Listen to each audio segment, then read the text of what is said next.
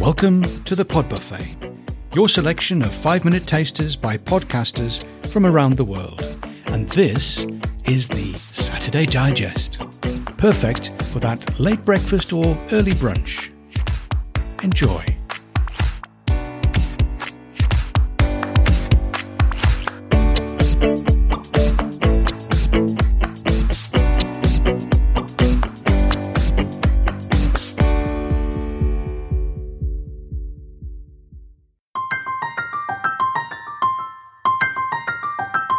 In a way, this urban legend, as most do, really reflects the ugliness of society back at us, and perhaps this is why this narrative is so persistent. It digs into our fear, and we realize how terrifying it is to fall prey to the stories we tell ourselves.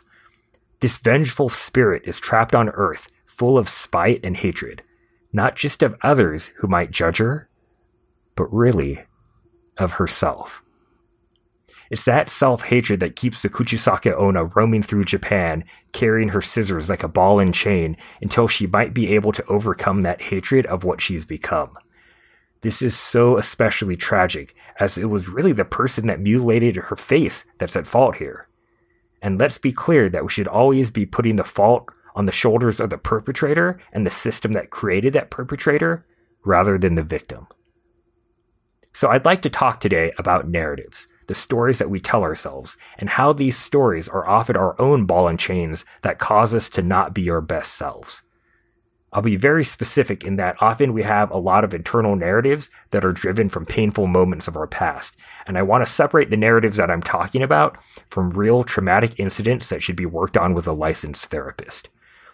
I'm not going to give examples of what I would consider to be quote-unquote real traumatic incidents, as we're all coming from different lived experiences. And if I were to give an example of something I might consider painful but not generally traumatic, I know there's someone on Earth who that same incident would have deeply scarred.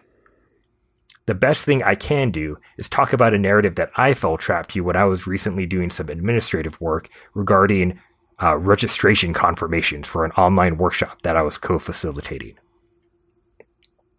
So as I was going back and forth between registration in Zoom and our CRM, or Customer Relationship Manager, I realized that 2 people had unregistered since I had last updated the list a few days ago.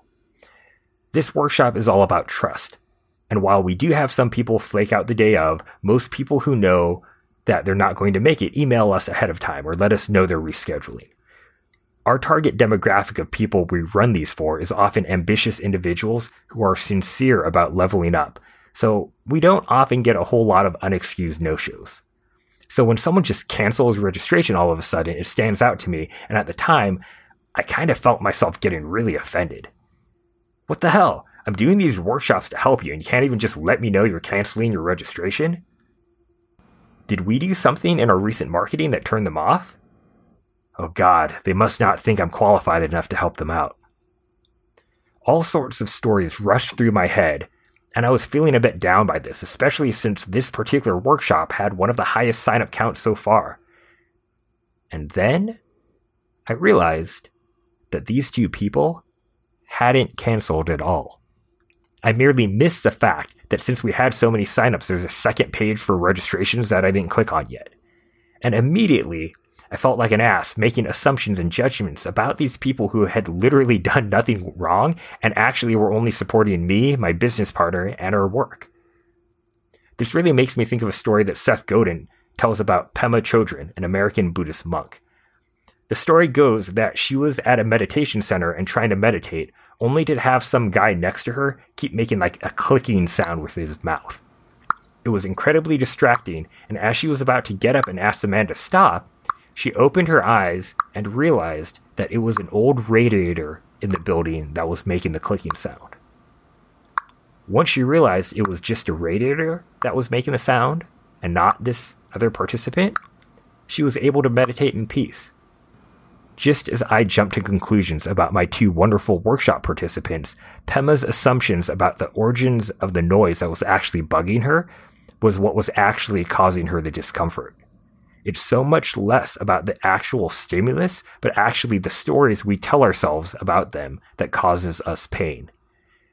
By acting As if anything that annoys or disturbs you is a radiator, something unchanging and not done in a malicious attempt to annoy you or others, we can radically reframe how we look at things and ease that frustration, annoyance, or anxiety. Going back to my own frustration with the workshop participants who I mistakenly thought had canceled, let's imagine that they did just cancel their registration, as others have. It's a part of business to have people unsubscribe to your mailing list or cancel their subscription or service. How many workshops had I decided weren't worth my time?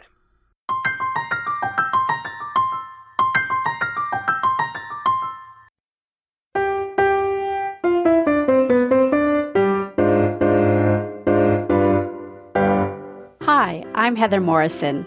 On each show, guests share stories from their lives in theater, film, and TV. So grab your tights and tap shoes and meet the geeks in the green room.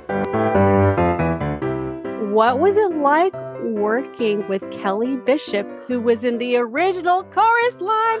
What? In the flesh. Okay, she's in Gilmore she's Girls. Great. She's a real human. And that's like my highest compliment, because we actually talked about her husband and her marriage and just really hung out, because we sat together at our end of the table. So in between takes, she and I would visit. But the day before, when we were doing the scene where we're all out in her garden, we did have time in a quasi green room, sitting on the director's chairs outside of the set. And this is I'm actually not embarrassed. I actually think this is awesome, but people who are Kelly Bishop fans, I think, are horrified by this. I knew her as Grandma on Gilmore Girls. I was not clued in that Kelly Bishop is Sheila. I didn't know who this broad was. Sheila.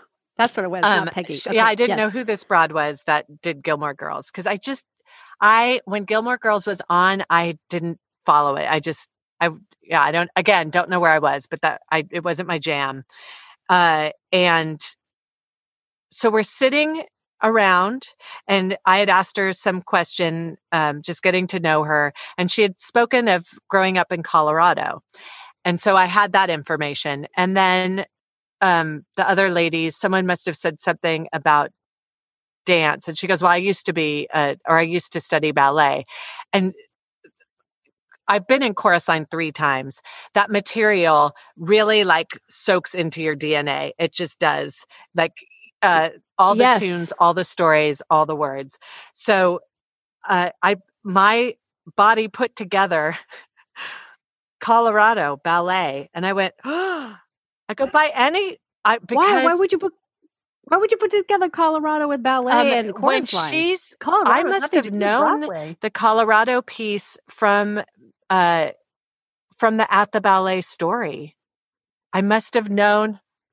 Oh, she's an original, so that's her story. Well, see, I knew she was an original. I have the album when my mom gave it to me still. Yeah. Liner notes.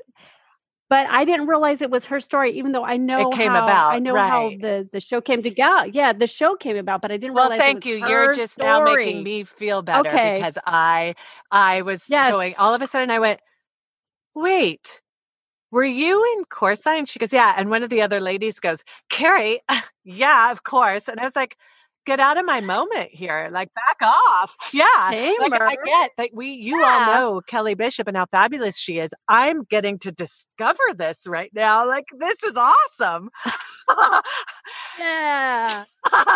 Yeah. So I put it together myself, and I was so pleased. And then to go, oh my gosh, that's amazing. You were part of that Michael Bennett workshop. And yeah, it was really cool. So not only is she a great lady, people like that, you're like, I'm so glad you had your success, and thanks for sharing that story with the world, because chorus line's just theater history, but beyond that, it's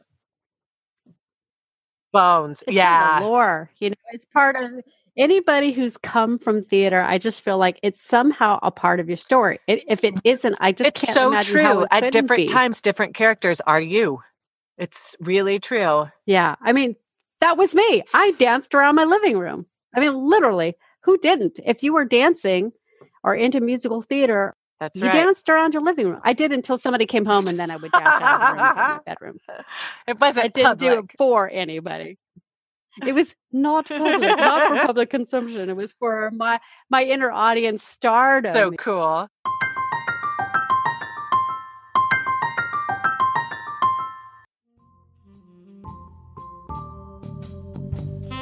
Welcome to The Cat Lady, the show where people opine about felines. I'm Lana, the Cat Lady, and each episode I invite a person I think is awesome to react about cats. Cat lover, cat hater, or cat agnostic.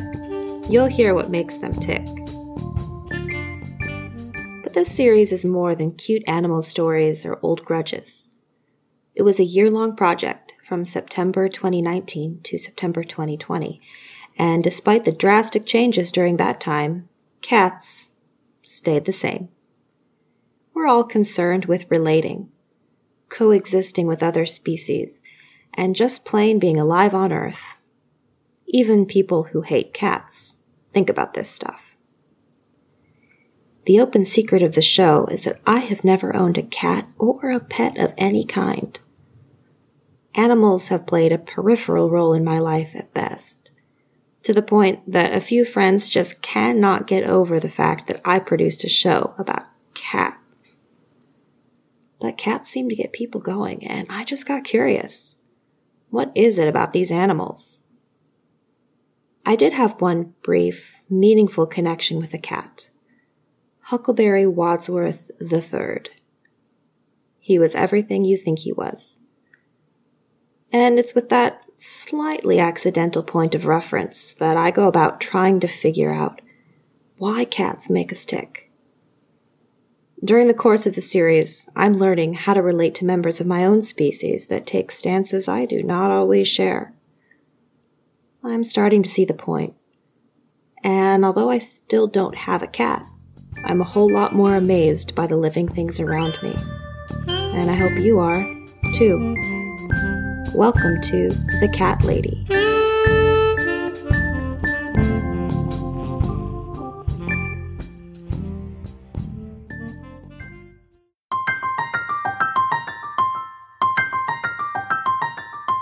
Thanks for being here, and hope to see you again soon. Pod Buffet, the eclectic mix of podcasts from around the world, brought to you Monday, Wednesday and Friday, with a digest on Saturday morning, just in time for a late breakfast or early brunch.